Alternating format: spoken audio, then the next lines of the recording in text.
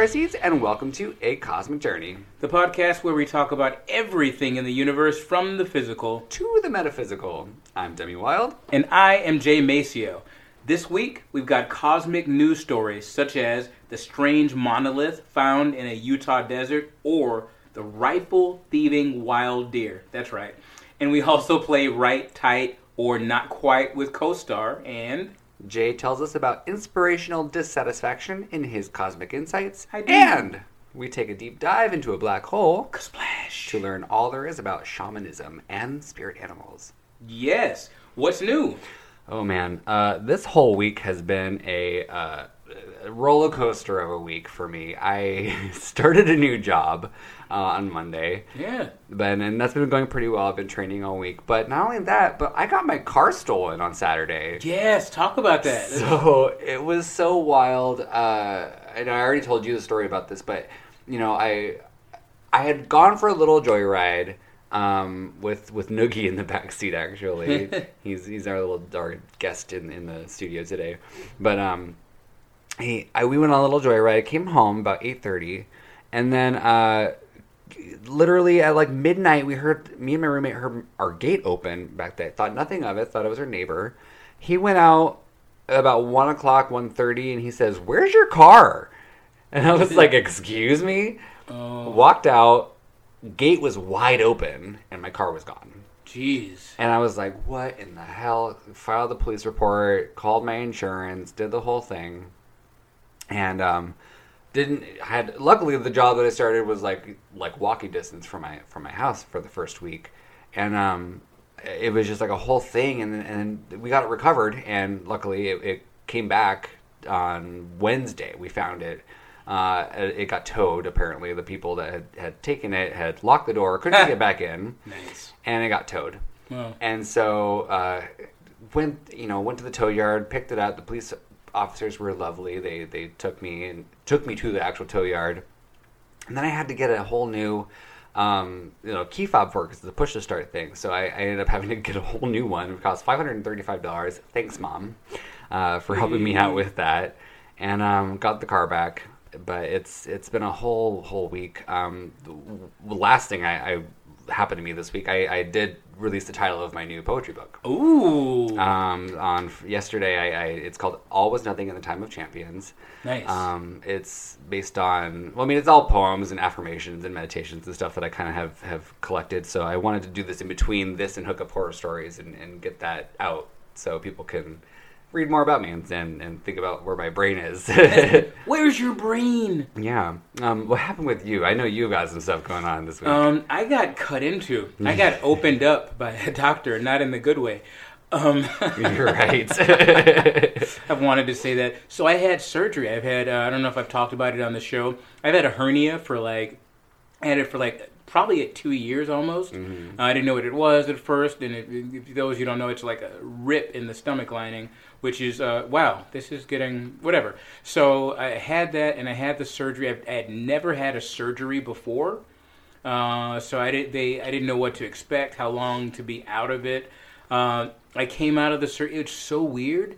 I kind of remember being wheeled into the operating room, and I don't remember. But then you were probably out, though. Yeah, I remember a flash of being in the operating room because I remember big lights, and then I was just out. Then I woke up. They literally were like, "Hey, help me put my clothes on," wheeled me out, and my friend picked me up from there. Mm-hmm. By the way... Thanks, Nick. Yes, thanks, Nick. We appreciate it. He was our guest, Stone Street. Yeah, and he stayed with me for a little bit. But this is the thing. I was super...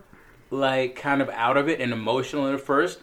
So from what I remember, he picked me up and I was like, "Oh my God, thank you for doing this for me." And I just started, waterworks came out.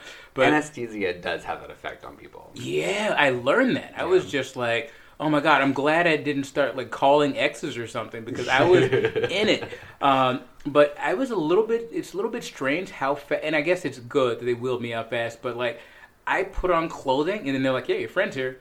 And he was pulling up literally as they were wheeling me out. Mm-hmm. But I feel like I didn't get enough aftercare instruction, so I didn't know what to do. Mm-hmm. I had to call back. I'll say this, for somebody who was just got cut into, I didn't know whether I was going to be able to walk for a couple of days or how it was going to be. So I feel like I'm back at it. People are telling me, take it easy. Like I walked a couple of miles today. I'm going to be jogging again by a week and a half.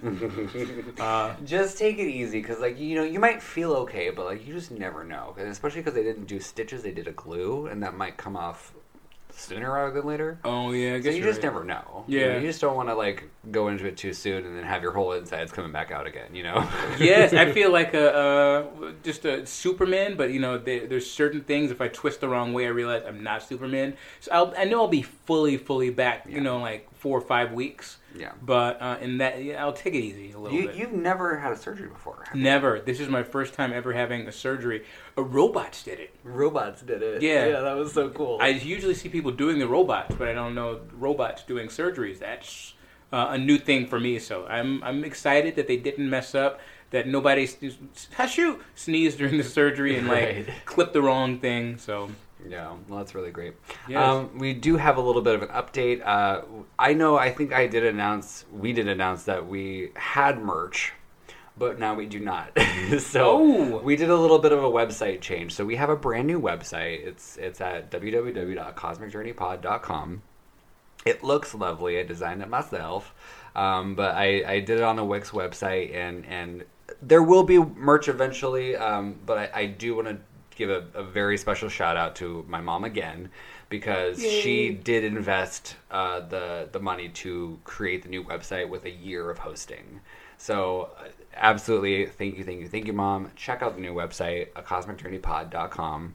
And then we will have new merch coming probably the new year. Right, and I forgot to say this. So we took a bit of a hiatus from the show. Yeah. In that time, I finally met your mother. Yeah. Your mother is awesome. Yeah. Oh, my God. Do you love her hair? Yes. I love everything about your mom, and I understand you a little bit better now. Oh, yeah. That you two have such an awesome relationship also. Yeah, my mom is my best friend. So we talk about everything together. My mom got me the Madonna sex book for Christmas. So, that just gives you an idea of, what kind of person she is. I was kind of shocked by that. I was thrown off a little bit. Yeah, you were a little bit nervous, I think, too. You were like, I didn't know what to expect. I didn't. I didn't want to say or do the wrong thing, but your mother was so welcoming and cool and And every word out of my mouth to my mom is F her, whatever. Yeah. We've just have such a really good relationship, and I love my mom, and I do want to give this very, very, very big thank you for everything that my mom does for me, because I know I'm not in the place that I feel that I should be right now, but my mom has been taking very good care of me with the things that I do need. Yeah. Thanks, Demi's mom. Yeah, absolutely. We have listeners this week. We want to thank our listeners this week. We have a lot of new listeners. We have some in Council Bluffs, Iowa. Los Angeles, California. Mount Pleasant, Mount Pleasant, South Carolina. I wish San Francisco. One day it'll be San Francisco on there. Columbus, Ohio. Portland, Oregon. Charlotte, North Carolina. Shafter, California. Gargowan, Harania. Escondido, California. Clichy, Ile-de-France. And all the way in England. Yeah, we have our first England, Walsall, England. Yeah. Centennial, Colorado. And Flagny, Florida. That is a really interesting spelling of that, the Flagamy. Yes. I almost said the other word. And finally, Mead Valley, California. Nice. Thank you. We appreciate our listeners, and we appreciate you listening. Absolutely. New ones and old ones. If you want to leave us a review on Apple Podcasts, don't forget to leave a comment, and we will read it on our next show. We will. Let's get into some news, shall we? Sure.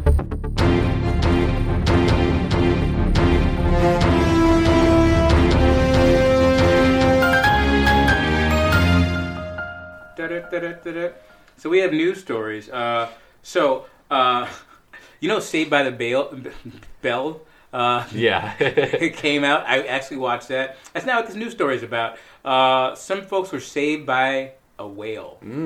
This is what happened. So on November 30th, a train burst past the end of its elevated tracks in the Netherlands. And it was caught safely by a precarious statue. Instead of crashing to the ground 30 feet below, the metro train was caught, held aloft by an artist's massive sculpture of a whale's tail. Absolutely. Oh my god. Yeah, the picture is awesome. I think we'll post it. I mean, despite some of the damage, there were no injuries or deaths reported, so we're glad about that. So the sculpture at the end of the tracks was given almost a precognizant name, by the way, Saved by the Whale's Tail, according to France 24. Now, it was built in 2002, installed at the station in a city right outside Rotterdam. So it's unclear why the train didn't stop. The partial derailment is under investigation, and the train driver was the only person on board, according to the Associated Press. Now, the driver was questioned by police and sent home, so we don't know what was going on there. But the local emergency services said Monday that he went home, and the train spent the night on the whale's tail. That's where it spent the night.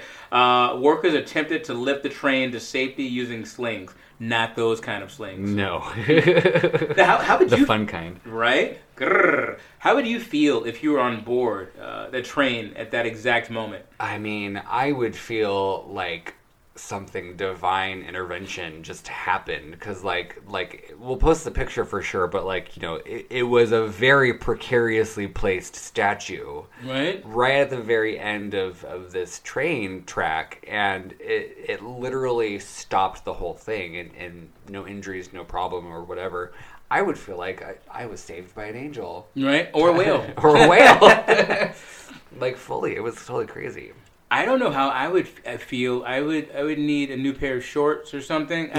There's a picture of me on Space Mountain, which, if you know anything about, I love Space Mountain. It's a picture of me holding on to dear life like someone is stabbing me. That's how I am with roller coasters. And you're not a roller coaster person. I'm not. You know what? I don't even like other people driving. You know what I mean? I don't like anybody else's driving. That's as far as I go. So roller coasters, no. Yeah, I love roller coasters. I love them. I think before I moved to Seattle, my friends took me to Six Flags one time, and we went on Goliath like probably a half a dozen times just because there was nobody in line.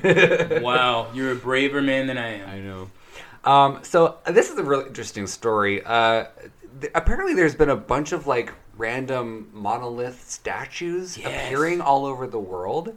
So at the base of a barren slot in Utah's Red Rock Canyon, Red Rock Country, a team was on the counting bighorn sheep by helicopter, spotted something odd and landed to take a closer look. It was not a sheep. It was a three-sided metal monolith, about 10 to 12 feet tall, planted firmly on the ground with no clear sign of where it came from or why it was there. The Utah Department of Public Safety, revealing its existence to the wider world on Monday, said the team found the unusual object last week in southeastern Utah during a survey with the state wildlife emergency. The object was found in a remote area at the Erenbot, a spokesman for the Utah Division of Wildlife Resources, described as rugged and very rocky, with many canyons and potential hazards which make it very difficult to get to by foot. There is more to the story, however. Just days after being discovered in Utah, the monolith vanished, only to reappear in a Romanian hillside shortly after. Whoa. Then, just like before, the monolith disappeared again, only this time to be found in California. The same one? Presumably. Whoa. So these monoliths have been disappearing and reappearing all over the world, and just recently several have been found in the UK, Spain, and even Germany, one of which was destroyed in the German town of Salzburg. As recently as December 11th, two have appeared in Poland, and one was found near the riverbed near the reserve of Kielce. So there was two that appeared in Poland at that time. Another in the capital city of Warsaw. This week, several have been found in the U.S. cities of Ithaca, New York, Noonan, Georgia, and Fort Pierce, Florida. It is presumed that they will continue to disappear and reappear in another part of the world very soon. What the hell is happening? I think what's happening is we're going to see a very weird end to this year and weird next year. I mean, I figure with everything that's happened, my running joke is that this is the time that the dinosaurs come back and try to take over. That's what's going on. People say aliens, I say dinosaurs, but there's just weird stuff that's going to happen, and I think it's going to be weird stuff that challenges the way we think. I mean, presumably, the most logical explanation for this would be it's like someone's art project, or like, you know, some really rich person's art installation that is just, you know, meant to be, you know, go viral or whatever. But my brain says aliens. I thought of aliens. You know, I thought of aliens too. I brought up the dinosaurs, not that they would, you know, be able to have the brains to move a monolith, but yeah, that's. But I think everything's aliens. So but how I wouldn't be so surprised if that happened next year after the weirdness of this year. I mean, if you had said a year ago, if you had named the things that would happen this year, you know, so many people would be working from home. Right. People wouldn't be touching each other. People would be wearing. I mean, a year ago. What would you think if you saw somebody in public with a mask on? I'd be like, what the fuck is wrong with... Actually, I have seen people like that, and I clearly judge them. Yeah. Because I'm like, what's wrong with you? I mean... Never mind. Yeah, and I mean, Michael Jackson used to do that back in the day, too, and you know, I don't know if you remember that, but it's like, that sort of thing, and it was like, whoa, and now it's just, you know, you have to, you know, it's very, very... Crazy times. Yeah, it is crazy. Speaking of crazy, a hunter in the Czech Republic was charged, and so I want to. This is so exciting. I'm getting it's having fun just reading this or talking about it. Yeah. So he was charged, and he got his gun snagged by a deer. Yeah, so the deer got caught. I guess the antlers caught the gun, and the deer fled into the woods with the weapon. Now, police. In the South Bohemian region said a hunter contacted authorities to recount the story of how he lost his gun while hunting near the village of Horny Plana. Horny Plana.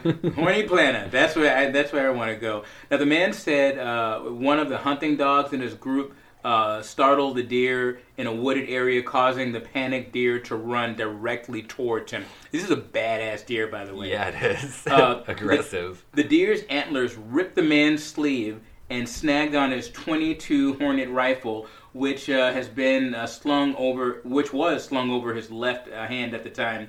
Now, the animal ran off into the woods with the hunter's unloaded gun still attached to his antlers, the man told police. Another hunter reported spotting a deer with the rifle hanging from his antlers more than half a mile from the scene. Is this the beginning stages of an animal uprising against humans? I mean, as far as I'm concerned, we just said this, 2020 couldn't get weirder. Like, if the animals decided to uprise against us, right? This would be the year to do so. Even dinosaurs. You know, it's funny that, you know, that I'm reading this story because just recently I had an experience where deer kept popping up into my life. And I read this whole, you know, about antlers, and it's just, I don't know, I love this story just because it's a deer and all that I've learned about antlers. Did you know that they grow... the deer, only the males have them. Mm-hmm. They shed their antlers every year and regrow them. Mm-hmm. What the F? Mm-hmm. I did want to mention, you got your first deck of tarot cards. I did. And I think what was interesting about them, because it's all animal-based. Yes. But wasn't your first card that you pulled a deer? It wasn't, but it's the one that I pulled that Friday when I started seeing deer. Right. And it was that was just so weird. I pulled the deer card, learned about the antlers. As I'm at the hospital getting a COVID test before the surgery. I'm reading about antlers. I look up and I see two life-size deer statues with huge antlers. As I'm reading about antlers, I mean, I know it's Christmas time, but still, it was just weird that I would be reading that and sat right across from those. So I'm all about the deer. One more thing, I saw a video recently on the internet that there was, I think it was either in I want to say Michigan, but it might have been Canada. Mm-hmm. But there was a video of two moose just attacking each other, just going at it in somebody's front yard. Jeez. Like in their driveway. And then somebody caught it on video, and then like these two moose are just like beating each other and, you know, attacking each other with their antlers and stuff, because you know how they charge each other with the antlers and stuff. Yeah. But hope neither one of them had a gun. No, they did not have a gun. Luckily. One day, I mean, that'll be the day. This final article was one that I found very interesting. It's How to Get Smarter According to Neuroscience. Ooh. So while there are a number of different forms of intelligence, today we're talking about two. Crystallized intelligence is accumulated knowledge, facts and figures, think education. Our fluid intelligence is the ability to learn and retain new information and then use it to solve a problem, learn a new skill, or to recall existing memories and modify them with new knowledge. Think applied intelligence. Okay. So, becoming more educated is, while not easy, certainly simple. Improving fluid intelligence is harder, which is one reason why brain games, crossword puzzles, Sudoku, brain training apps, and etc. are all fairly popular. But do they actually make you smarter? Do they improve your fluid intelligence? No, they don't. A 2007 study published in Behavioral and Brain Sciences assessed the impact of brain training games on fluid intelligence. After participants played Tetris for several weeks, cortical thickness and cortical activity increased. So both were signs of an increase of neural connections and learned expertise, which is a good thing. Mm-hmm. In simple terms, their brains bulked up and got smarter. But after those first few weeks, cortical thickness and activity started to decrease, eventually returning to pre-Tetris mastery pursuit levels. Mm-hmm. Even though their skill levels remained high, the participants did not lose brain power. Their brains became so efficient at playing Tetris that those increased neural connections were no longer necessary. Oh, wow. So once you achieve a level of comfort, your brain no longer has to work as hard. And at that new mental muscle gained starts to atrophy. So what can you do? Stay uncomfortable. Once you've mastered a new game, a new process, or a new skill, a new anything, move on to something new. At work, home, anywhere, just keep challenging yourself. Not only will you pocket a constant flow of new information and skill, your brain will stay bulked up and forging new neural connections, making it easier to keep learning and growing. And then there's this. The more you know, the more you can leverage the power of associative learning, the process of relating something new to something you already know. What other type of intelligences do you think there are? Street smarts. Definitely. Absolutely. I mean, I know some people who are just like super book smart and but literally you put them in public, they do not know how to do anything. Yeah. Just being aware of surroundings, that's a certain type of smart. I feel bad because I pride myself on being aware of my surroundings. And I remember a couple of weeks ago, or a month or so ago at the grocery store, I'm just like, la da da da da, like I'm totally out of it. And you're like, hey, the lady's going to hit you. Or I like to think that I'm street smart, and I am to a certain extent, but there's certain things that, like, you know, when you're walking down the street and you have your headphones on, you're not aware of your surroundings at all. You can't hear what's going on behind you. You can't, you know, and I got robbed at gunpoint at one time because I was walking with my headphones on. Oh, geez. So, I mean, there's definitely things that, you know, are a certain level of intelligence. I also like to think of like creative intelligence, like someone who can create something new or use that kind of associative learning process to blend things and create a new kind of idea or something. Wow. You know, it's funny when you talked about the headphone thing. I remember that's one thing I used to do a long time ago, especially when I had the wired headphones. Mm-hmm. I would have one in and one slung over my other ear so I could actually hear sounds around me. Mm-hmm. I don't know whether that was like smart or whether it was just me being paranoid. I think that's smart. Yeah. I mean, I think that, you know, if you do choose to like listen to your headphones, like even listen to them at like maybe a lower level than you normally would, so that way you can kind of hear what's still going on around you. Yeah. Probably not music, because music tends to be a constant flow of noise, but like, you know, podcast was something that you can probably listen to at a reasonable level without losing your kind of like awareness of what's around you. Oh yeah, yeah. Because it's just podcasts like ours. Like ours, like, exactly. Like Cosmic Journey. I think we're going to take a little break, and when we come back, we're going to have Astrology Corner and Jay's Cosmic Insights. Show is.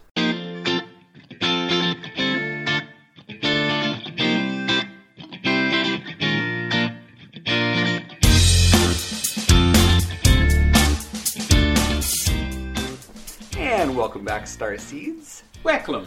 We are going to jump into some Astrology Corner today. I did want to talk about a couple things before. You know, we had that new moon eclipse on Monday. You were telling me about this. So I didn't see it. Oh, we had a meteor shower too, actually. Yes. I didn't see that either. I was sad because I wanted to go to see it. Was Sunday night. I went outside to see it, but there was so many clouds around, and I didn't have my car either, so I couldn't like drive anywhere where there wasn't any light pollution or anything. Yeah. So I missed it. I was very sad about that. I know you told me. I was kind of sad, but I didn't leave the house, so I can't say anything. Right. I was gonna wait for you. What I was gonna do is wait for you to tell me, oh, the meteors are showering, and then I was gonna go outside. Right. Well, we couldn't see it anyways because there were just clouds everywhere. But we did have a new moon eclipse the very next day. So new moons are basically like when you set your intention for the next, I believe, 6 months.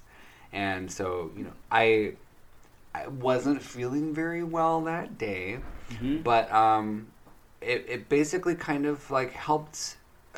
I feel like it still worked for me though, because I think it was intention from the last new moon or like 6 months prior that the goodness kind of started happening for me anyways. So like, I got my rental assistance this week. I got an extra $300 randomly from the college that I didn't even finish a semester at. Nice. And so I started kind of manifesting money in a very interesting way that I didn't really expect.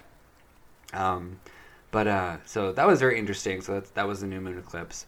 Eclipse season is also very interesting just because that's the time of like kind of like where it's very difficult to manifest things, or you might have difficulty in the energetic realm where like you might not feel exactly yourself or things just might feel wonky.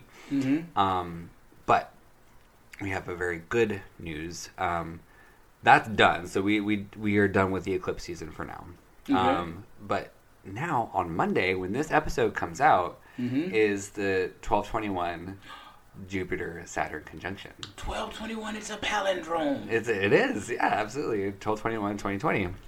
Ooh, I just have to say this. Do you remember, was it 12/12/2012 or 12/21/2012 when the world was supposed to end? And back in 2012? When was that?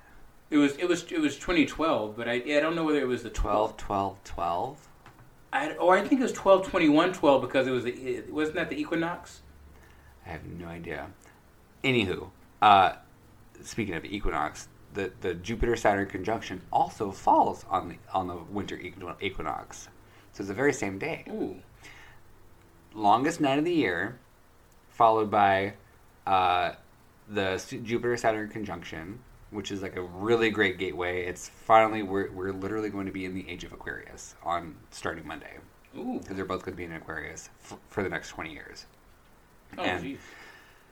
So, I mean, it's going to be a big time. And this is the time when, things are starting to pick up again. And I know we're kind of entering another lockdown potentially here in LA. But within that kind of restriction, we're going to find ways to... we're going from the caterpillar to the butterfly, essentially. Ooh, so we're taking off from the ground where we've metamorphosized, we've kind of done the work, but now is the time to transform. Now is the time that our wings are coming out of the shell.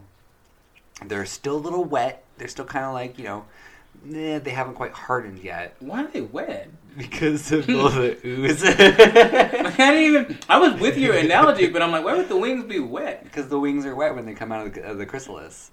Oh, okay. They take a little bit to dry. Oh. And then once they dry, they harden, and then they can take flight. Butterflies have blow dry. Almost done with this bitch. That was the analogy I heard, and I'm just going with it. But yeah, when you go from the caterpillar, they go into the chrysalis. They transform inside that. All the ooze and their cellular structure changes. Whatever happens in there happens.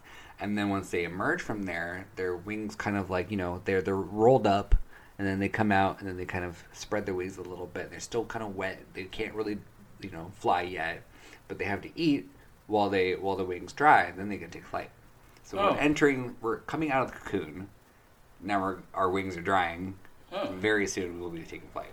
Well, it's funny. One thing I heard about this too is I think I talked about this, about how Well, I won't go through the whole story, but basically how the I will, the part of it. There's a story about this man who saw this caterpillar trying to get out of a cocoon, and he just wanted to hurry it up and like let the butterfly come through. So he opens up the cocoon so the butterfly can get through, and it has this big, huge body and tiny, underdeveloped wings. It's like, what the hell? And he didn't realize that part of the process, the butterfly pushing through that hole, squeezes the fluid from the body into the wings. And so that's the same thing with us right now, that we're, kind of going through this stuff, but it's so that we can get, the fluid in the right places. Exactly. I don't know where to go with this analogy. Like I said, wet. So we can get wet. Yes, honey.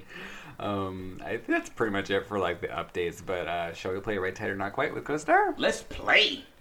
So you at home can play with us as well. All you have to do is download CoStar, not sponsored. And it's basically Marry, Fuck, Kill with your horoscope. Ooh. And we'll just jump right into it. Yeah. I just looked at my first thing. It says find a new toy. Why don't you go first, actually? Ooh. Since you got that, find a new toy. Okay. So I always ask this. Should I just read the main one and then? So your main idea, and then read the whole main thing. Okay. You can Marry, Fuck, Kill that if you want to. All right. Yeah, I think I'm going to do that. But then pick 3 specific things to go into. Okay. So today, you, being me, you're able to grin and bear it. It's not magic. It's your capacity to deal with everything that can't be compartmentalized. Letting yourself feel will serve you well right now. Ooh. It can be hard to control verbal diarrhea when you're restless. Yes, it can. Oh, that's right. You're not a bad person for using your intellect to win people over. Pay attention to how you communicate. The general theme of your life during this period is to free yourself from jealousy and emotional possessiveness by seeking out forms of love and friendship that deviate from your past. If you know you are not good together, no need to drive the point home. Wow. Didn't you send me something this morning about emotional... Yeah, it was, about...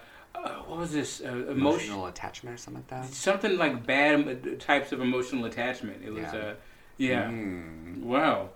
No, that's right. It couldn't get no righter. And then pick one of your main ideas, or main power, pressure, or trouble. I don't know why I'm going to go with social life. Oh, wait, let's see. I have power in my social life. That's something I did not expect. So let's go there. Very slowly. Okay. Social life. Okay, I'll tell you everything. I was hoping you knew where I was going. So for social life, it says that I have charisma. Charisma. I don't know her. There are times when you want to. There are times when you want others to merge with you. You can tie this to your Uranus and Scorpio. What about my anus? It's in Scorpio. Or Scorpio's in it. Try to help other people redirect their bad habit energy into creative outlets. Wow. It's just like, that's right, because it's funny. I was texting with a friend that just feels like, kind of like I was feeling a couple of weeks ago. That what's the point? Everybody's like, so I'm just alone and bored. And I was, telling him something like this too, like kind of encouraging him to kind of seek, what you can put out into the world. But it's funny so that's right. Good. Today, my main idea says you really want to have the right answer, but you also want to surrender to the unknown. Yeah, it's very on brand for me, if you will. It's something that I'm actually really working on, is kind of being okay with unknown. Today you're trying to sit with all of your feelings, but instead of going deeper, you actively avoid emotions. You're not a bad person. You just need new reading materials. Spend time with people who can listen while you talk out your feelings. I started back at therapy. I've done 2 sessions so far. This month, you are ready to playfully explore other people's thoughts and perspectives. This is a commendable move for someone who tends to accept traditional ideas without questioning them. Try to be really explicit about your personal strengths, name them, exercise them, use them. The general theme of your life during this time is to use the confidence you've acquired in your thinking to study, learn, and develop new forms of mental discipline. The space between your inner and outer world is liminal, like the front porch or threshold of a room. I think that's definitely right for me. Definitely, like all three parts. I have power and routine, thinking and creativity, and self, or I have pressure in social life and sex and love. Ooh, that's where my pressure is. I'm going to do, since you did social life, I'm going to do social life. All right. Uncharted waters. Uranus is pushing on you right now. Wow. This is why you feel pressured to externalize your inner genius. Try to remember that expansion is your lifeblood. Don't confuse dependability with treading water. This is why you feel pressured to externalize your inner genius. Try to remember that expansion is your lifeblood. Don't confuse dependability with treading water. Huh? I know exactly. I think I'm going to dive deep because that's a little confusing for me. Mood challenging ego. You're feeling torn between two ways of being in the world. The heart and the mind shouldn't be in conflict. Find a way to pull them together. Ooh. Damn. Okay, this is where it's going. This is a right for me, for sure. Pushing on Uranus. Yeah, I mean, I pressure to externalize your inner genius. I definitely feel like I have a lot going on inside of me, in my mind, and in my heart that I need to externalize and express. And I'm now in a mental place where I feel comfortable in doing so. And I'm happy with that.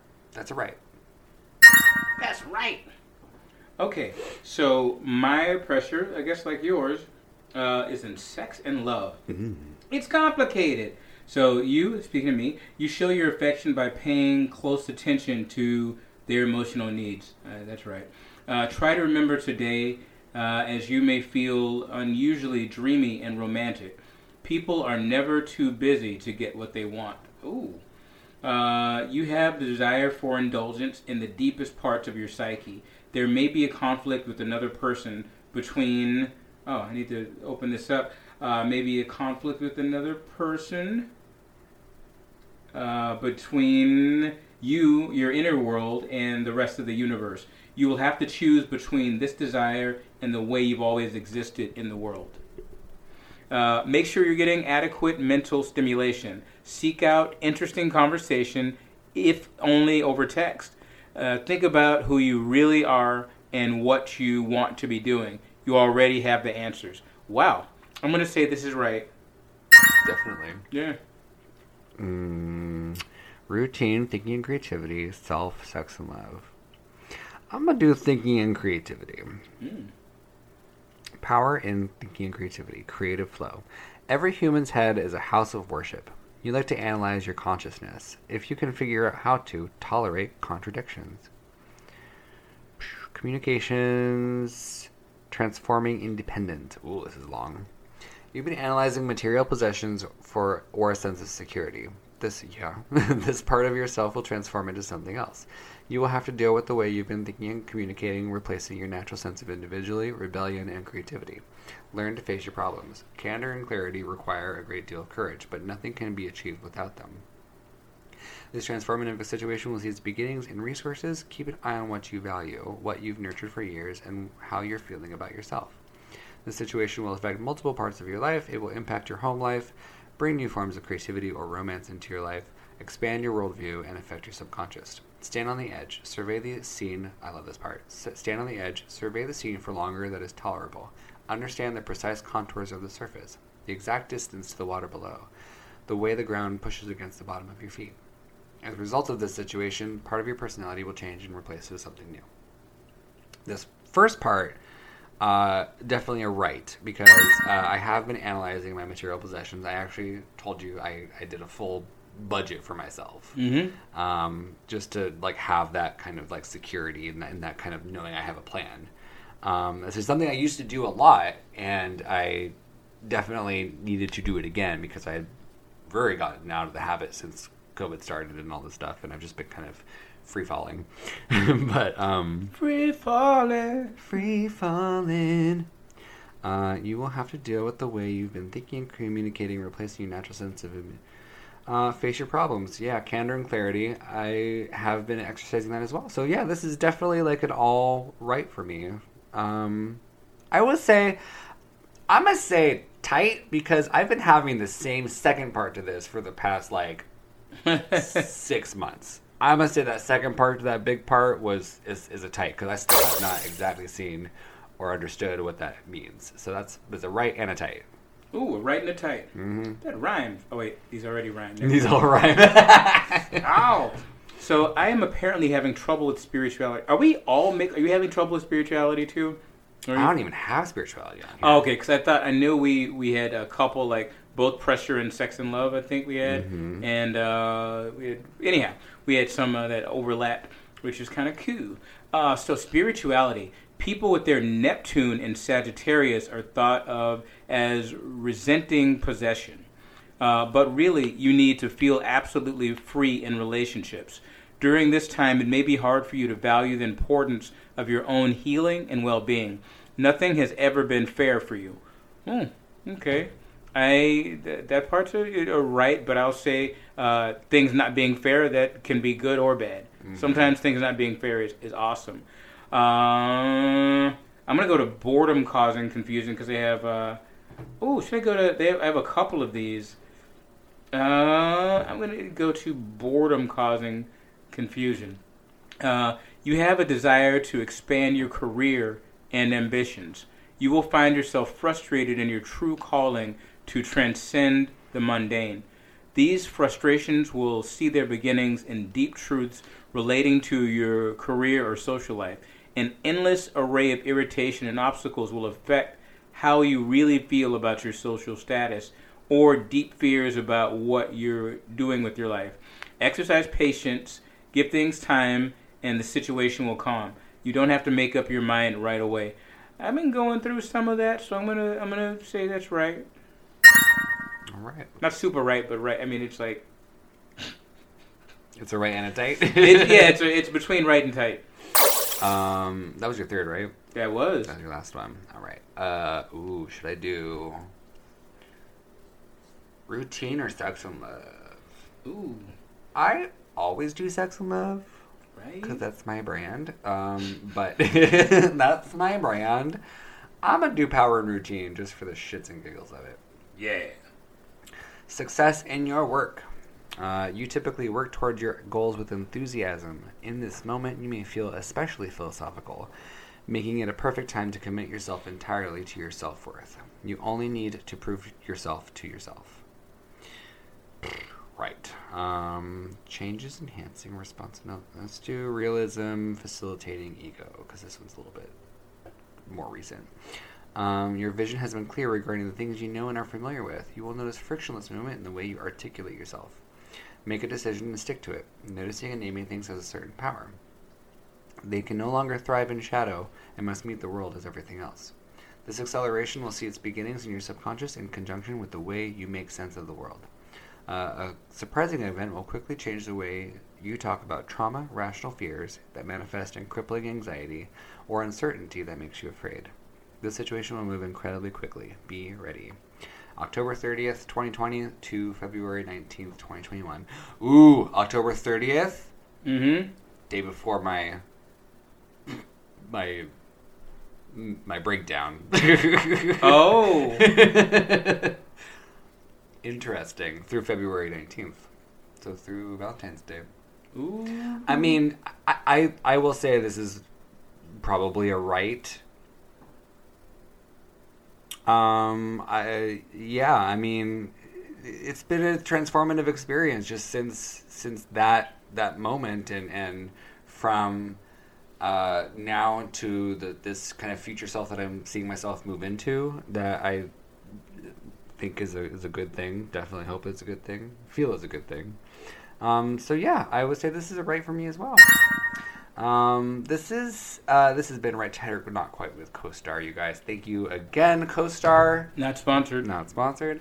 And also, screw you for reading us for filth. Yeah. Yeah.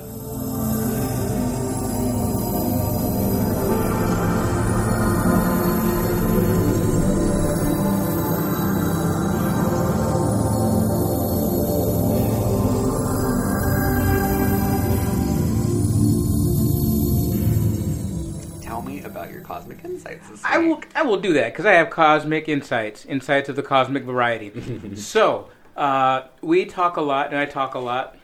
That's it. No, we do nothing but talk. Right? That would be a true statement. But one thing that's brought up a lot is to affirm and to see our situation is great, and to see the positives in a situation, to be satisfied and happy with what you have, which are all good traits. But there is something. I forgot who made the term or coined the phrase, but Napoleon Hill, in a couple of his books, talks about this: inspirational dissatisfaction. Now, there is a dissatisfaction that, I hate where I am, and it just causes me to be negative, and I just go into this place, and everything's crappy, and blah, blah, blah. Been there. There's also a way to respond to dissatisfaction to where it's actually inspirational, where it inspires us to do better and to be better. And that's what this talks about. When we see our situation from a point of view and we're tired of being how we're being, we're tired of living how we're living, so we change something about it.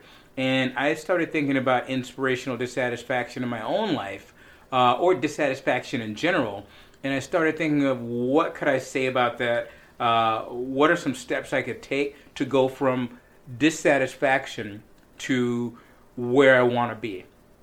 The first thing, number one, is to recognize reality. Now, it's a good thing to affirm and to say, to affirm my future and to say this and that. But the problem is sometimes we can have...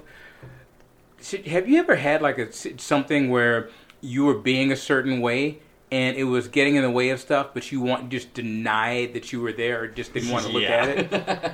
Yeah. I mean, and what we have to do is sometimes I want to excuse why I'm being a certain way. I want to excuse why I'm not at a certain place in life, why I don't have the money that I want, why I'm not driving the car that I want, why I'm stuck in a rut, why my relationships might not be going the way that I want them to go. I want to say, it's because, blah, blah, blah. Or no, everything's fine. I don't have a problem in this area. If I'm spending money too much, I don't want to look at it. But the first, they always say, what's the first step to solving any problem?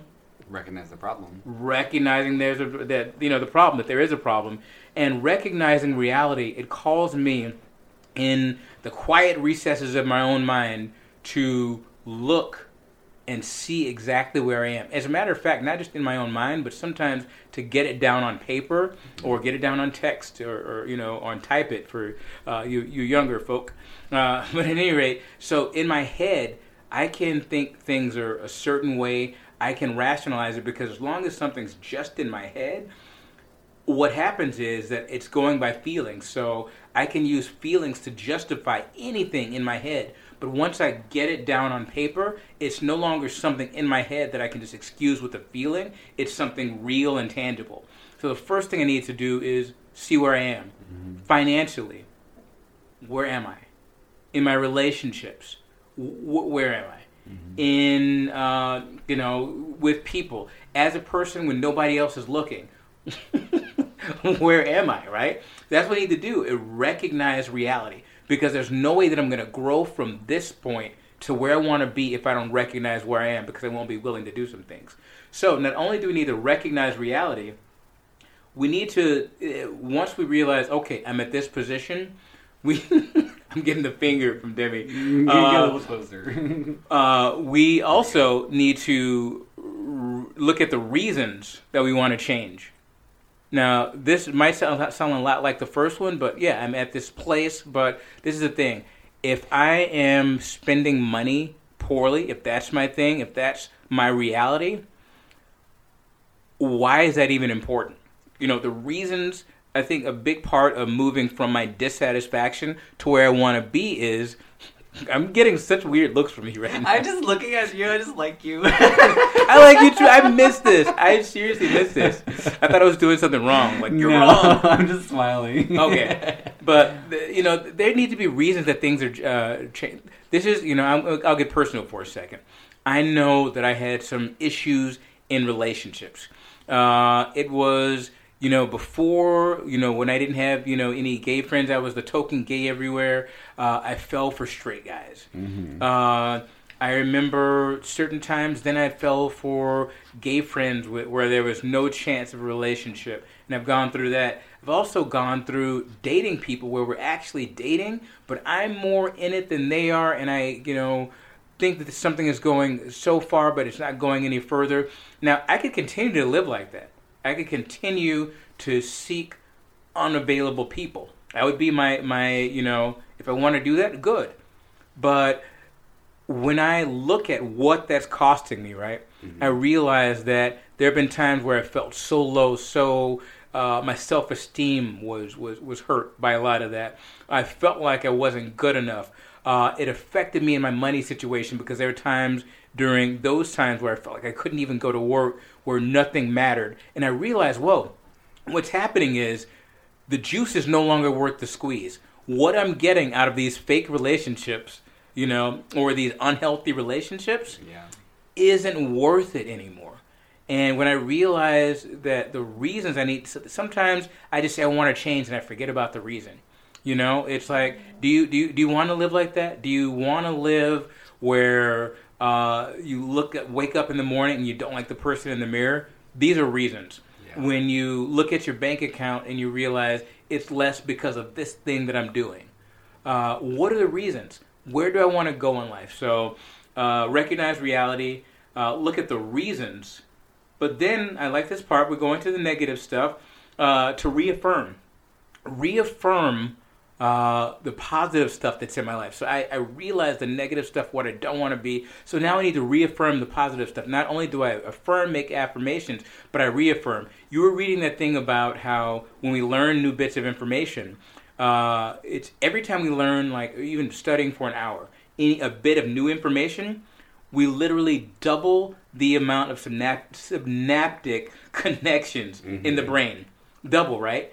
Now, one thing you alluded to is that if I don't practice some of those things, what happens is I can lose those connections unless they're reaffirmed. And I want to mention this because when I do my affirmations, when I do the things that are in conflict with the old way of thinking, and I have my new way of thinking, I'm using my hands a lot here. You guys can't see that. It's really cute. I'm handsy. But anyhow, I have to reaffirm because I didn't get to this negative place. I'm going to sit on my hand. I didn't get to this negative place just in one day, right? Yeah. I had to keep practicing the same thing. I was thinking about, I'm watching this show. Have you heard of Tiny Pretty Things? It's the ballet show on Netflix. No, I was thinking like Pretty Little Liars. Pretty Little Liars. Oh yeah, no, it's Tiny Pretty Things, and I didn't. It's weird. I didn't expect to watch the show. I was like, it doesn't seem my thing, and I don't know how this happened, but it's like Netflix turned it on. Maybe I set my remote down and I pressed the button by accident, and the show started, and I'm like, I guess I'll watch this. And I've watched 8 episodes of it. You just turn it on accident and just haven't turned it off. Yeah, but one thing that they talked about, they have a lot of great quotes in there. Watch that movie or that show if you haven't. But one thing they talk about, they're ballet dancers, and they're making these moves and making their bodies do all these weird contorting, things. And one of the characters says that talks about muscle memory. That you keep practicing these impossible things over and over again that the body maybe is not supposed to do until your body knows how to do it better than your brain, so you're not even thinking about it. You're just doing the impossible thing because you've done it so many times. I dated a ballet dancer. Really? Yeah. What? I want to hear... Wait, I'm going to stop for a second. What was that like? The sex was good, wasn't it? It was great. That's all I'll say. That's all I'll say. I mean, it was a very lovely guy. Very lovely. Oh. Yeah. And bendy. No, I'm just kidding. And bendy. But that whole thing, I mean, it's like, with, ballet, guitar, lifting weights. There's certain things, tying one shoe. There's muscle memory. We practice it over and over again. And there's certain things about my life I have to reaffirm because I realize in any given time I can start stressing about money, right? Yeah. I can start stressing about money and, oh my God, because I see where I want to be, but I look at my bank account, it's not where I want to be. But I have things like the universe, the abundance of the universe flows to me in avalanches of abundance. Things like money consistently comes to me in increasing quantities from multiple sources. Little things about money, so I reframe or reaffirm, the things in my brain. Briefly, yesterday when I was in training, somebody had a question about emotional intelligence and like how people might get that kind of, how it's explained, how emotional intelligence is explained or taught, that it might be confusing to some people, but my teacher, he kind of like to like go into like a neuroscience type explanation of like why that might be, is because that person hasn't really forged the new neural pathways of like how that works. So like once you say you learn something new, that starts it, but it doesn't necessarily connect the whole dot. And so like you have to kind of like practice that, and that forges the new neural pathways to learn that new thing. I like that. Yeah. That's seriously a great lead in to what the next one was to reframe. Oh, yeah. Which is like, wow. So which is awesome, because what happens is, this is my main thing that I think of if my money situation is kind of crazy. What happens is I think of money. All of a sudden, money. Then what's my next thought? I don't have as much as I want. And then I get into all these negative thoughts about money, right? When I think of money, because things are two things. They're the thing and the lack of the thing. And sometimes when we think of the thing, we're not thinking of the thing, we're thinking of the lack of the thing. Say thing again. Huh? Say thing again. The thing! Right? Yes, Miss Thing. Nobody says Miss Thing anymore. So if I'm thinking about my relationship stuff, right? Why do I money and relationships? So the two things I bring up. On everybody's mind. Wow. But, I think about relationships. Then I think about, oh, wow. There's something wrong. Maybe there's something wrong with me. There's no good guys out there, blah, blah, blah. And what happens is those associations that I have built into my mind, that once I think of relationships, I confirm what that belief is in my mind about relationships or about money. So if I have this view of money, I will keep acting in ways that will keep me broke. If I have this feeling about relationships, about friendships, about all this stuff, I will keep putting myself in positions and acting. Confirmation bias. Yes, exactly. So, yes, because I wanted, this is what I believe, and I'm going to make sure that that's true, right? So what happened is we need to reframe. That is that when I think about money, I need to make sure that now I attach something good to it. Not only good affirmations, but good emotions. Because if I'm always thinking these bad emotions or these bad things and they lead me to negative emotions when I think about the thing, yes, it's the thing again, what happens is I need to think about the thing, whatever that thing is, in my mind. I need to think about it with some great affirmations, but also some great feelings. So now, instead of when I think of money, I don't have it, blah, blah, blah, oh my God, this feeling in the pit of my stomach, and change that to I think about money, then I get happy, because I realize I live in abundance, and what the confirmation bias will happen, or the confirmation that will happen from my bias, is that I'll start acting in ways that attract money because I feel like I live in abundance. I'll start acting in ways that attract better relationships, and I think this has definitely happened for me. Like a lot of my crazy friendships I used to have, it's like I say in my brain the type of friendships I want to have, and the type of people I want to be around me, the type of person I want to be. And all of a sudden, I think my friendships now, God bless, I've had some great friends, but I think my friendships now are healthy. The number of people I talk to is significantly lower, but I think the friendships that I have are healthy, the conversations are healthy, even though we talk about the booty hole sometimes. But I wanted to maybe elaborate a little bit, but it's Christmas right now. Yeah. I mean, it'll be Christmas in 6 days. 6 days. Times are hard for a lot of people. Coming from a money place, like times are really hard, especially this year. I know some people's unemployment just ran out, and not sure if they're gonna be a reissue, or like if the Senate, fuck the Senate right now, but they're not pushing forward the help that people need to, pay their bills and everything. But I was kind of like during this, I wasn't sure if I was going to be able to give people Christmas presents this year. And Samesies. And that's okay, and that's fine. But when we give from a place of just like care, of love, of generosity, it doesn't have to be anything extravagant. Yeah, like it could be from the 99-cent store. It's the thought behind it that counts. But when we stop acting from that fear mentality that we always kind of talk about, when we start acting from that love mentality. Yeah. Like this year, I just happen to have, I won't tell too much, but I happen to have things just lying around my house that I didn't know what I was going to do with. So I started saying, what can I do with these that I can kind of give away as my Christmas presents this year?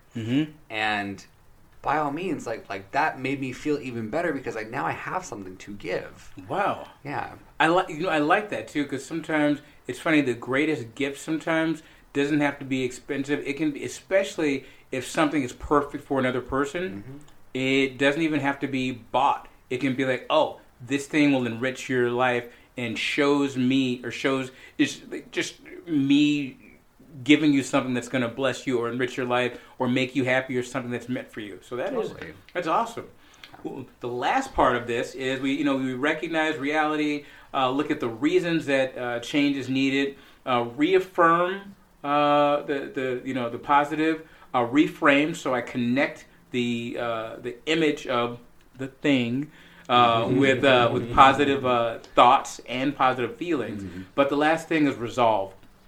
All this, if I realize, okay, this is what I want to do, this is what I want to be, I need to resolve that. I make a decision. People are making New Year's resolutions and everything right now. Are there going to be? I would say when you resolve two things. That number one is it's permanent.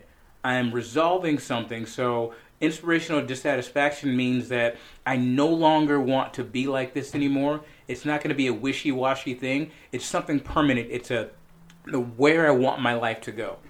And I want to think in terms of permanence. If my actions are going to be what I permanently do, what actions am I going to take, right? Because if we realize whatever actions we take, it's going to lead us to a place, and that's what we're going to be like pretty much for the rest of our lives. And so, unless there's a huge change, and this is the time of change, so we want it to be permanent, that it's something that I don't change tomorrow. It's something that I make in my mind that I want to do, but it's not only permanent, it's present. We do it in the present. Sometimes if you are resolving to do something next week, that you're going to make the change next week, and there's no change going to be made right now, you haven't resolved anything. Right. It's in the present. There's a talk that what happens is that, especially if we want to change something, that something starts right here, and I have to realize that right now the two constraints are time and space, right? Because if I want to get from where I am here to over there, the first thing is the space, because I'm over here and it's over there. The second thing is time, right? Because for me to get from over here to over there is going to take some time. So I think about time and space as my constraints. But when I love how Dr. Joe Dispenza talks about reacting from the quantum field of all possibilities. What happens is when I get in motion now, there's something about nowness that brings time and space under control. So I want to just say at the end, if there's something that you're dissatisfied about, don't wait till January 1st to change it. Some of the best things your resolution, your change can happen now. And it probably should happen now. So that's my cosmic insight. Absolutely. Thank you for that. Thank you. We're going to take another quick little break, and then we're going to when we come back, we're going to talk about shamanism and spirit animals. Shaman!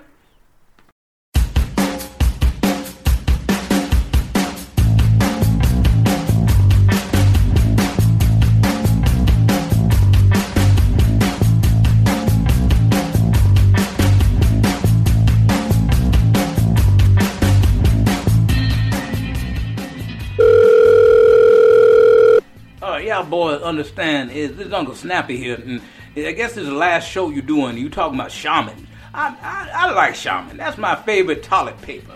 I mean, because when you got Shaman toilet paper, it's nice and soft. It protect you. It protect you, baby. So I want to hear what y'all say about Shaman. Smooth. Welcome back, Starseeds. Today we are talking about a very cool topic. This is actually a suggestion that you had, and you wanted to talk about spirit animals. I couldn't find a whole lot of stuff about spirit animals, truly, but I did find stuff about shamanism, and that leads into spirit animals, I feel. Ooh, okay. So we're talking about shamanism and spirit animals. We're going to start a little bit different this time. We're going to start with a little bit of a meditation. So sit back, relax, close your eyes. If you can, don't. If you're driving, don't close your eyes. But here we go. Picture this: you are in the desert, surrounded by cacti, coyotes, and scorpions. You are seated within a sacred circle enclosure with a fire pit in the center. It is warm, and you are greeted by a mystical-looking man in a headdress and moccasins. He points to the place where you will be partaking in a sacred ritual, where you will be drinking a special tea and spending the next several hours alternating between vomiting, sweating profusely, and tripping your balls off. You are handed the magic tea, and you take your sip. It burns the back of your throat and immediately makes you gag. You lie back and you await your transition into the dream realm.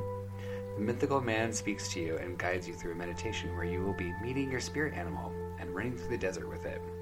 You lay there and you slowly drift off into a technicolor dreamscope of colors and experiences that you can only be described as fucking beautiful, man. You have just partaken in a peyote ritual led by a Navajo shaman in the Arizona desert. Apart from being lost in the desert, naked, and freaking out about the magic coyote that just talked to you, still not sure why you're naked though, you have had a very mystical experience. Shamans are spiritual gurus who specialize in mystical experiences, and today we are talking about shamans. Nice. I had to mention this when you said why they were naked. I saw this on a show once, so it's true because I saw it on TV. But the reason is they made them take their clothing off and put on just like underwear or like this one like little sheet or whatever because they're gonna be vomiting and the other from the tea. Yeah, I didn't even know that. Yeah. That's why literally off the top of my head. Yeah, so that's why they're naked. They take their clothes off. You put on other stuff because things are coming out of everywhere. Which how did I know that? Yeah, it doesn't sound too cool to me. I want to do a peyote ritual. I would want to do it, but just not with that happened. So the word shamanism probably derived from the Tungusic word saman, meaning one who knows. The modern English word is from the Evenki word saman, same pronunciation, most likely from the southwestern dialect spoke by the Sim Evenki peoples, and the Tungusic term was subsequently adopted by Russians interacting with indigenous peoples in Siberia. Now, the word was brought to Western Europe in the late 17th century by the Dutch traveler Nicolaas Witsen, who reported his stay and journeys among the indigenous peoples of Siberia. Now, Adam Brand, a merchant who from Lubeck, published in 1698 his account of a Russian embassy to China. He introduced the word shaman to English speakers. A female shaman is sometimes called shamanka. Sound like one of my cousins. Which is not an actual Tungus term, but simply shaman plus the Russian suffix ka for feminine nouns. Definitions. There's no single agreed-upon definition for the word shamanism among anthropologists. The English historian Ronald Hutton noted that at the dawn of the 21st century, there were 4 separate definitions of the term which appeared to be in use. The first of these uses the term to refer to anyone who contacts the spirit world while in an altered state of consciousness. The second definition limits the term to refer to those who contact the spirit while world while in an altered state of consciousness at the behest of others, so at the request of others, I guess. The third definition attempts to distinguish shamans from other magical religious specialists who are believed to contact spirits, such as mediums, witch doctors, spiritual healers, or prophets, by claiming that shamans undertake some particular technique not used by the others. The fourth definition, identified by Hutton, uses shamanism to refer to the indigenous religions of Siberia and neighboring parts of Asia. According to the Golamt Center for Shamanic Studies, a Mongolian organization of shamans, the Evenk word shaman would more accurately be translated as priest. Although shamans' repertoires vary from one culture to the next, they are typically thought to have the ability to heal the sick, to communicate with the other world, and often to escort the souls of the dead to that other world. The other world? The other world. What? The selection. Shamans are said to be born to their role, as evident in certain marks of distinguishing from ordinary people. For instance, a shaman may be born with more bones in his body, teeth, fingers, more than other people. He does not become a shaman by willing it, for it is not the shaman who summons up the spirits, but they, the supernatural beings, who choose him. Adolescence typically marks the point when the spirits begin to take an overt role in the shaman's life. Although variations of the age of onset do occur, these spirits may cause the chosen one to fall into hysterics, to faint repeatedly, to have visions, or to have similar symptoms, with these events sometimes persisting for weeks. It must be scary. Eventually, a vision or a dream, the being or beings have chosen the shaman appear and announce their intentions. This call is necessary for the shaman to acquire his powers. The spirit first lavish the unwilling shaman to be with all sorts of promises, and if they don't win his consent, they go on to torment him. Known as the illness, the shaman illness, these torments will anguish him for months, in some cases for years. That is, of course, as long as the human does not accept the possession of shaman. When the candidate finally gives way, he typically falls asleep, sleeps for a long time, generally 3 days, or 7, or thrice 3 days. I love the word thrice. Does that mean 9 days? Thrice 3, yeah. Thrice 3? Why ain't they just said 9 days? Why don't they just say 9 days? Shit, trying to make me do math and shit. Math. Basic tasks. It is the obligation of the shaman to know all matters that human beings need to know in everyday life, but are unable to learn through their own capabilities. A shaman foresees events distant in time and space, discovers the place of a lost animal, forecasts prospects for fishing and hunting, and assists in increasing the game. He is also a healer and a psychopomp, one who accompanies the dead to their otherworldly domain. He fulfills all of these obligations by communicating directly with spirit. The shaman's assistance is necessarily at the 3 great life passages: birth, marriage, and death. If a woman has not had a child, for instance, then according to the belief of the Nanai, the shaman ascends to heaven, sends her an embryo from the tree of embryos. When death occurs, the shaman is necessary to catch the soul of the deceased floating in the universe and to escort it to the yonder world. Illness is believed to be caused by spirits as well, who must be appeased for a cure to be effected.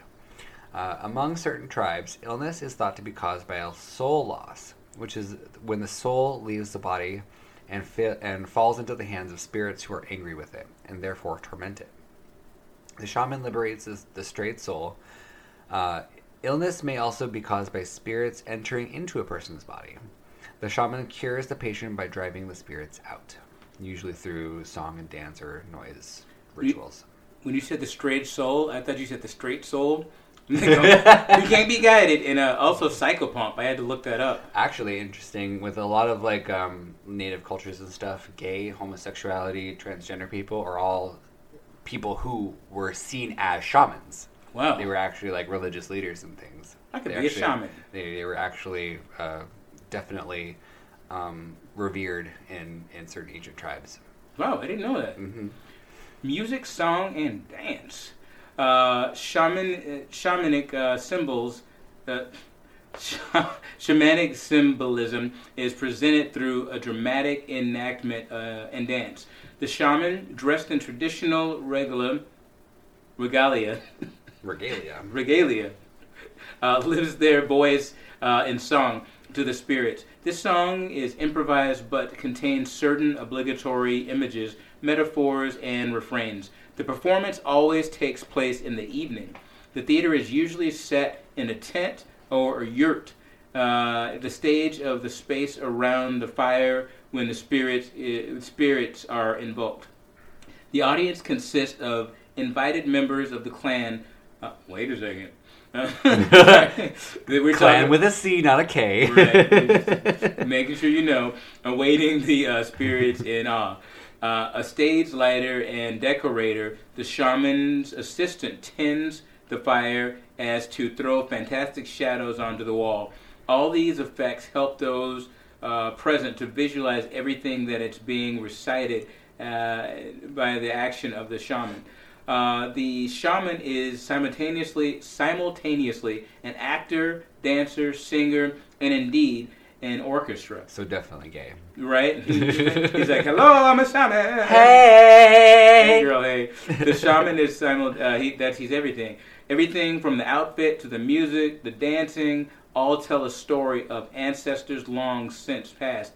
An important characteristic is that those who are present are not mere objective spectators, but rather faithful believers. And their belief enables the shaman to achieve results, as in healing physical or mental illness. And also, a really interesting fact that I also found out that I didn't put in here is that shamans can either be male or female. I think I kind of alluded to it with the etymology part of it, but they had no gender gender biases. Well, they said shamanka. Shamanka, yeah. Mm-hmm.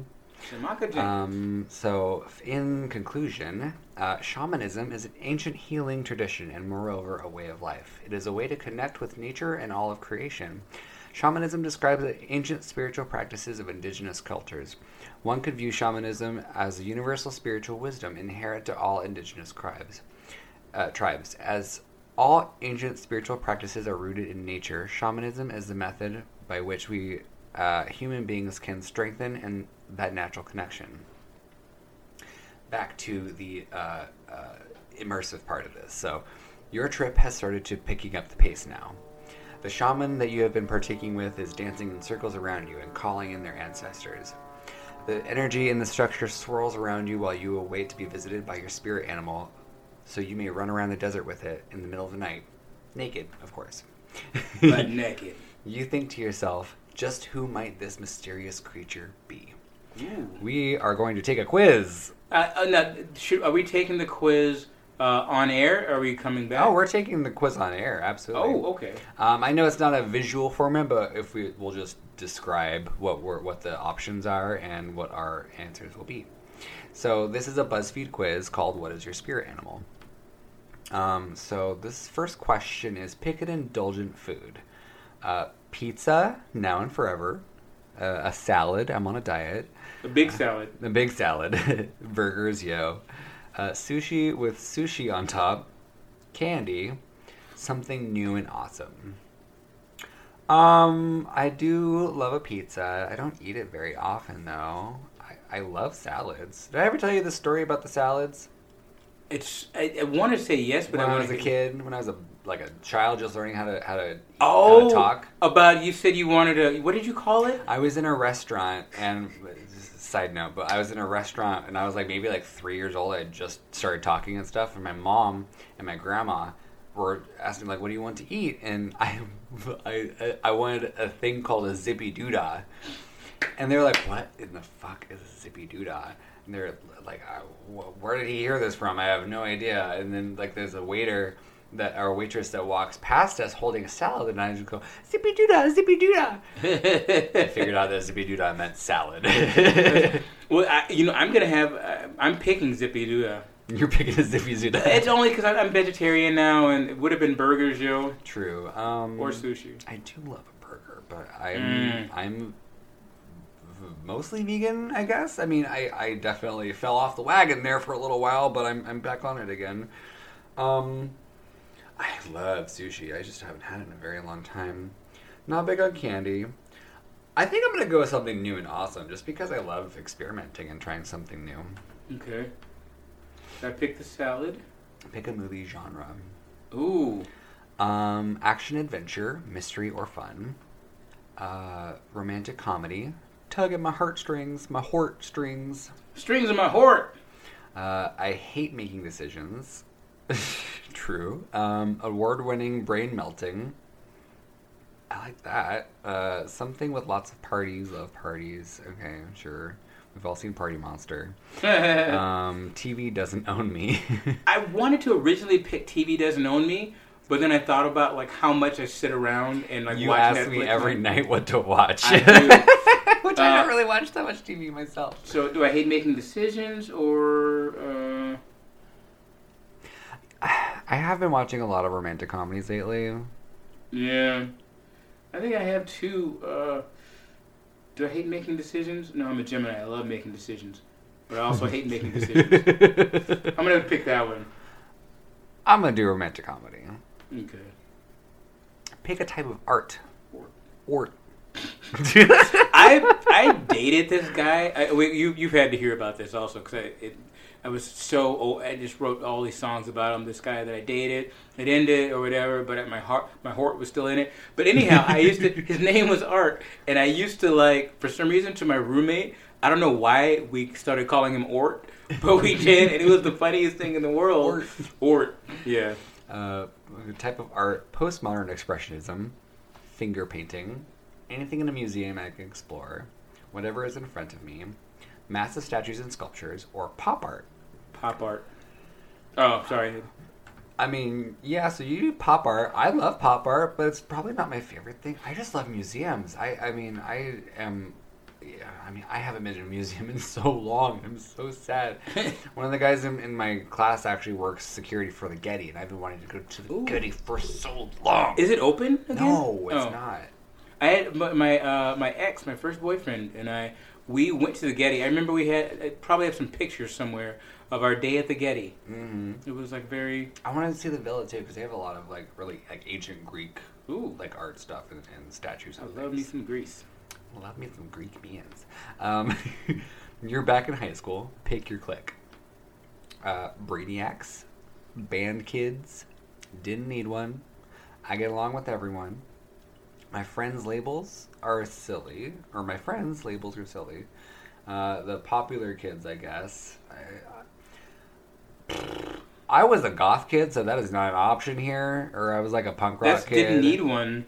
I didn't need one. However, I was that one punk kid who did get along with everybody. So did I. I don't know whether I want to pick with didn't need one or can get along with anyone.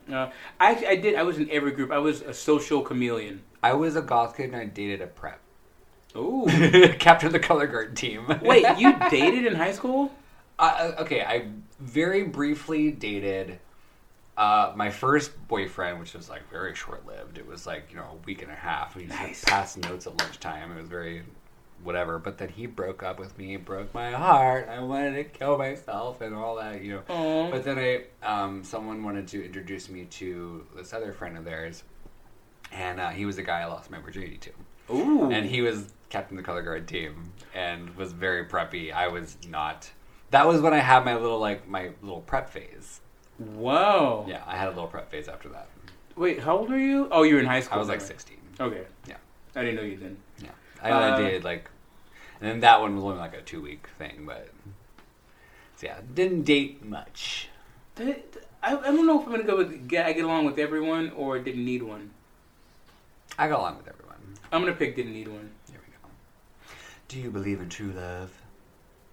Oh! I want to read these. It's out there and I'm looking for it constantly.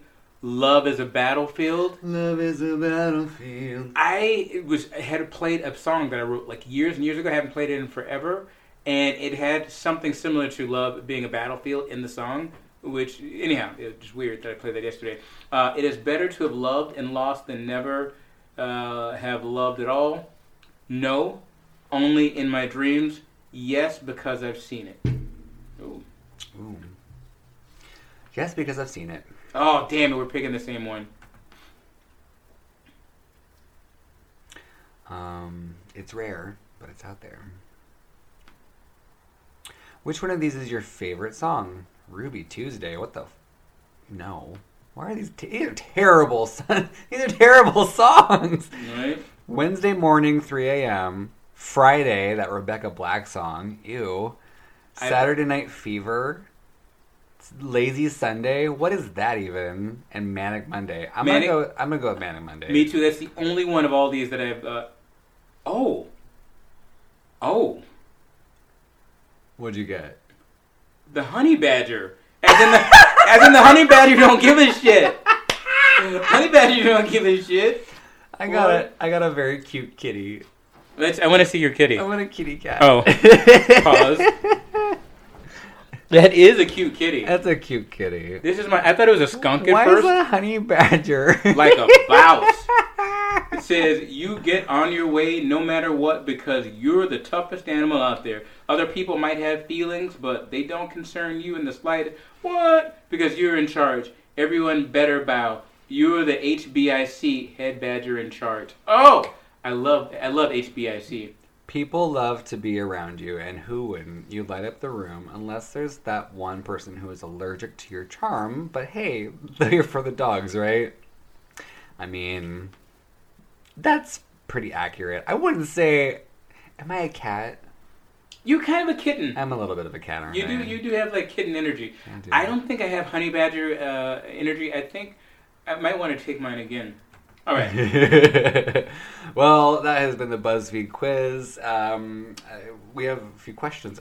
So you got a honey badger. I got a cat. What was your spirit animal? Or was your spirit animal right on target? Close or not at all? What do you feel?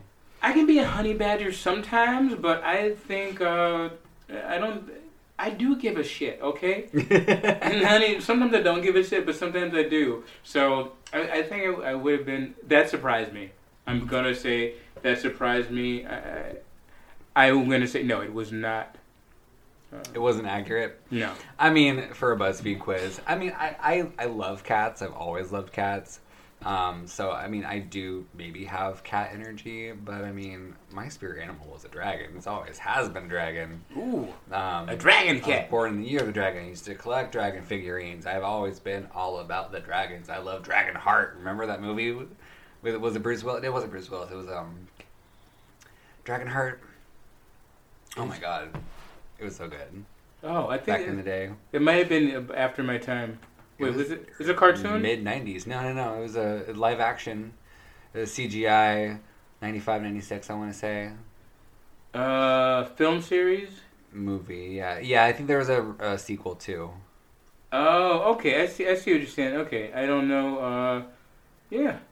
Sean Connery. Sean Connery. Yeah, Sean Connery played the dragon. That's what it was. And also had Dennis Quaid in the show. Dennis Quaid. That's right. That's right. Yeah. Good movie. It still gets my heartstrings a little bit. And actually, Dragonheart. Would you ever partake in a peyote trail ritual? I don't know why I said trail. A peyote ritual. Yes. So, I mean, I already just talked about this a little bit, but my roommate, we were talking at one time because he wanted to go to Arizona. I think just after I started writing this, and it was kind of weird that he brought it up. But he wanted to go take a trip, and I was like, do you want to do a peyote ritual out there? Because they have a Navajo reservation with a peyote church. We can do it. Nice. And I don't know if that's going to happen anymore. I think he might have gotten other plans, but I would totally do it. Would you? Well, not now, because I mean, I have to watch the substances. I don't do them anymore. If I could do it in moderation, I'd do it all day, every day. Well, I mean, I think hallucinogenics are like a little bit different because like they aren't necessarily something that you can like get addicted to, really. But I think it's a ritual, so it's like a 3-day thing. You have to fast the first day, I already looked this up. You have to fast the first day. You have to have no food in your system. The second day is the day that you have the thing. It's an all-day thing. And then the third day is like kind of like the recovery day. You leave in the evening. So you come, you get there like 9 a.m. or it's at 5 p.m. I think it's 5 p.m. to 5 p.m. Saturday to Sunday. So it's like a first day, nothing. And then you do 5 p.m. the next day. It's an all-night thing. And then till 5 p.m. the next day, you're recovering. I wouldn't do it. There's too many rules for me. I'm a honey badger. I don't give a shit. That's part of the ritual. Yeah, yeah. It's a very interesting thing. Yeah. Are you more or less interested in shamanic healing now that you learn about it? I kind of am. I mean, more than just now. I mean, in general, it is something I've thought about. I mean, I'm getting through the show, and even right before the show, I've gotten a lot more into this type of stuff, into energy and like different types of. I will say this. I like the fact that you're born into a shaman. I didn't choose this shaman life; it chose me. Mm-hmm. Oh, yep. That's the gangsterest shit ever. So yeah, I'm into that. I might. Who knows if I might be a shaman? Well, I have a shaman friend who will actually be a guest on our show in the new year. So he will be joining us. I think he's going to be our first guest of the new year. I've talked to him and he's cool with it. So, so we have done a ritual together, and he's part of my coven. So like he's actually our kind of coven leader. Okay. And so we've done like a really big ritual together with him and his partner. And I've learned a lot from him, and also the fact that I've also studied Reiki before. So like when I was doing like massage therapy. Yeah. Why are you giggling? I'll tell you later. We might have to bleep something out of this show. I'm listening. You can say it. No. Okay. But like I studied Reiki for a little bit, and when I learned about that, it's kind of a similar type of thing. It's like energy work and stuff like that. So I could see myself going to see a shaman and getting some healing done. Ooh, sexual healing. Yeah. I'm sorry that I got distracted during that. Last one. If you could communicate with your ancestors, what would they say to you? They would say, I don't know. I want to try to say something really funny, but I can't think of anything right now. Oh, you know what?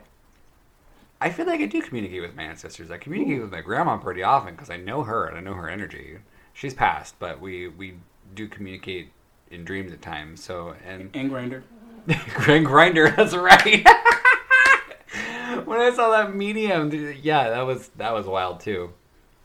But yeah, I mean, that time she basically told me to straighten up, and so that's what they would say to me, I'm sure. How about you?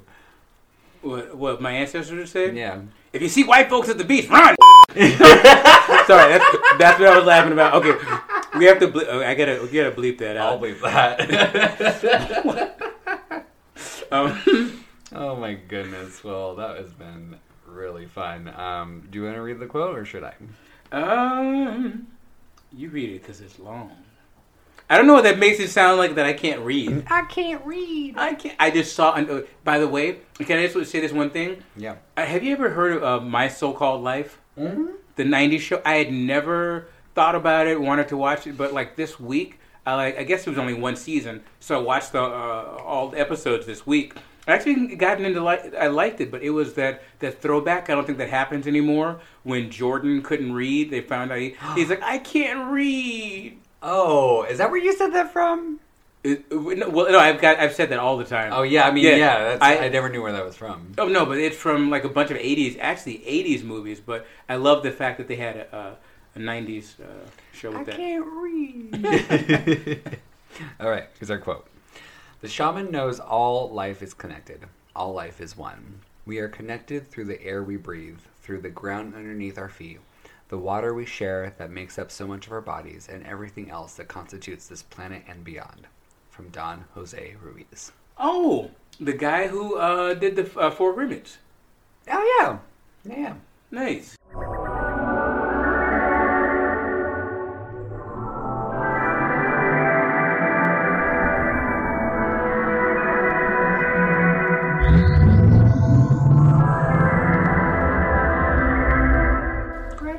Gratitude. Platitudes of gratitude. I am grateful that I'm grateful that I did this surgery that you told me to do, and you stayed on me about. I'm going to get to you in a second, but I'm grateful that the surgery went well, and I'm healing faster than expected. And I only literally took one pain pill the whole time, the first day. Yeah, you are a Superman. Yeah, it was another reason, but I'm grateful that recovery is going this quickly. I am, oh my God, I almost got emotional, but I'm not. I am grateful that I have you and another friend who we mentioned who are who are my family. This is the first holiday where I'm not feeling where I actually realize that I have family. And I freaking love you two. Like, you have no idea. I love, oh my God, I'm gonna just don't. Are we doing anything on? I don't think I'm doing anything on Christmas. I think my mom, she's gonna be in Riverside. Riverside, which I don't really see myself going out there. But I mean, if you and him want to get together on Christmas or something, that'd be dope. Yeah, I might do something on Christmas. Instead of sleeping, I might change my tradition this year. What's another thing that I'm grateful for? What am I grateful for? Oh, I don't know if I kind of use that on this. I'm grateful that I can be grateful around the holidays. It might be like reaching into the second one, but no, because that is something unusual for me. I'm grateful that I'm actually getting into gratitude this holiday season. You know what? Ditto that. Because I always, holidays are really rough on me. Mm-hmm. And so at this point, I've kind of pulled myself out of that negative space, and I've kind of been warming up to this Christmas thing, and I saw some really pretty lights earlier today, so I said, okay, that's a little magical. Aww. So yeah, I'm gonna ditto that one. So I'm grateful to be grateful around the holidays. Again. I'm grateful to be back doing this. Yes. We were actually supposed to record last week, but since I got my car stolen and all that stuff, it was just a big old nightmare, and so we ended up having to postpone. But we are back. This will be the last episode of the year, but we will be back next year, in the new year, with a brand new episode. Hopefully every week. Presumably every week. Yeah. Because I love our ritual. And I'm grateful for you, for my family, for my friends, and to have a support group of people. My mom's calling me right now.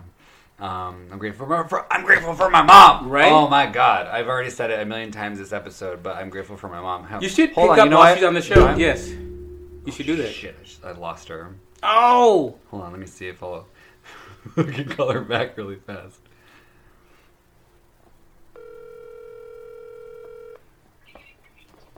Guess I should have waited for one more ring, huh? You should have. Mom, we're recording right now. Can you say hi to our listeners? Hi, everybody. We were just talking about you, actually, because we were doing our gratitude list, and I have to say that how grateful I am for you and for helping me out through all this stuff. So thank you, Mom, and thanks, Timmy's mom. Yeah. You're so welcome, honey. I'm glad I could help. You're making me cry. Don't cry. All right. Well, we're going to finish up really fast, and I'll call you back, okay? All right, baby. I love you. I love you, too. Bye. Aww. That was cute. Right? All right.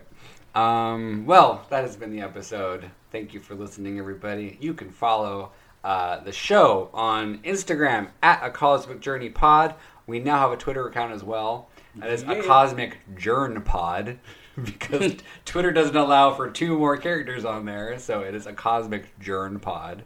I am Dimitri Wild on Instagram and Twitter. I am Jay Maceo on, I'm Jay Maceo Music, because I add the music at the end, on Twitter and the Instagram. Absolutely. You can, if you find value in this show, if you find that we are fun, that if you like bonus content, if you would like extra early access to episodes, you can support us on Patreon as well. Every dollar counts, and in fact, it is pick your own pricing. You can subscribe for $1 if you would like.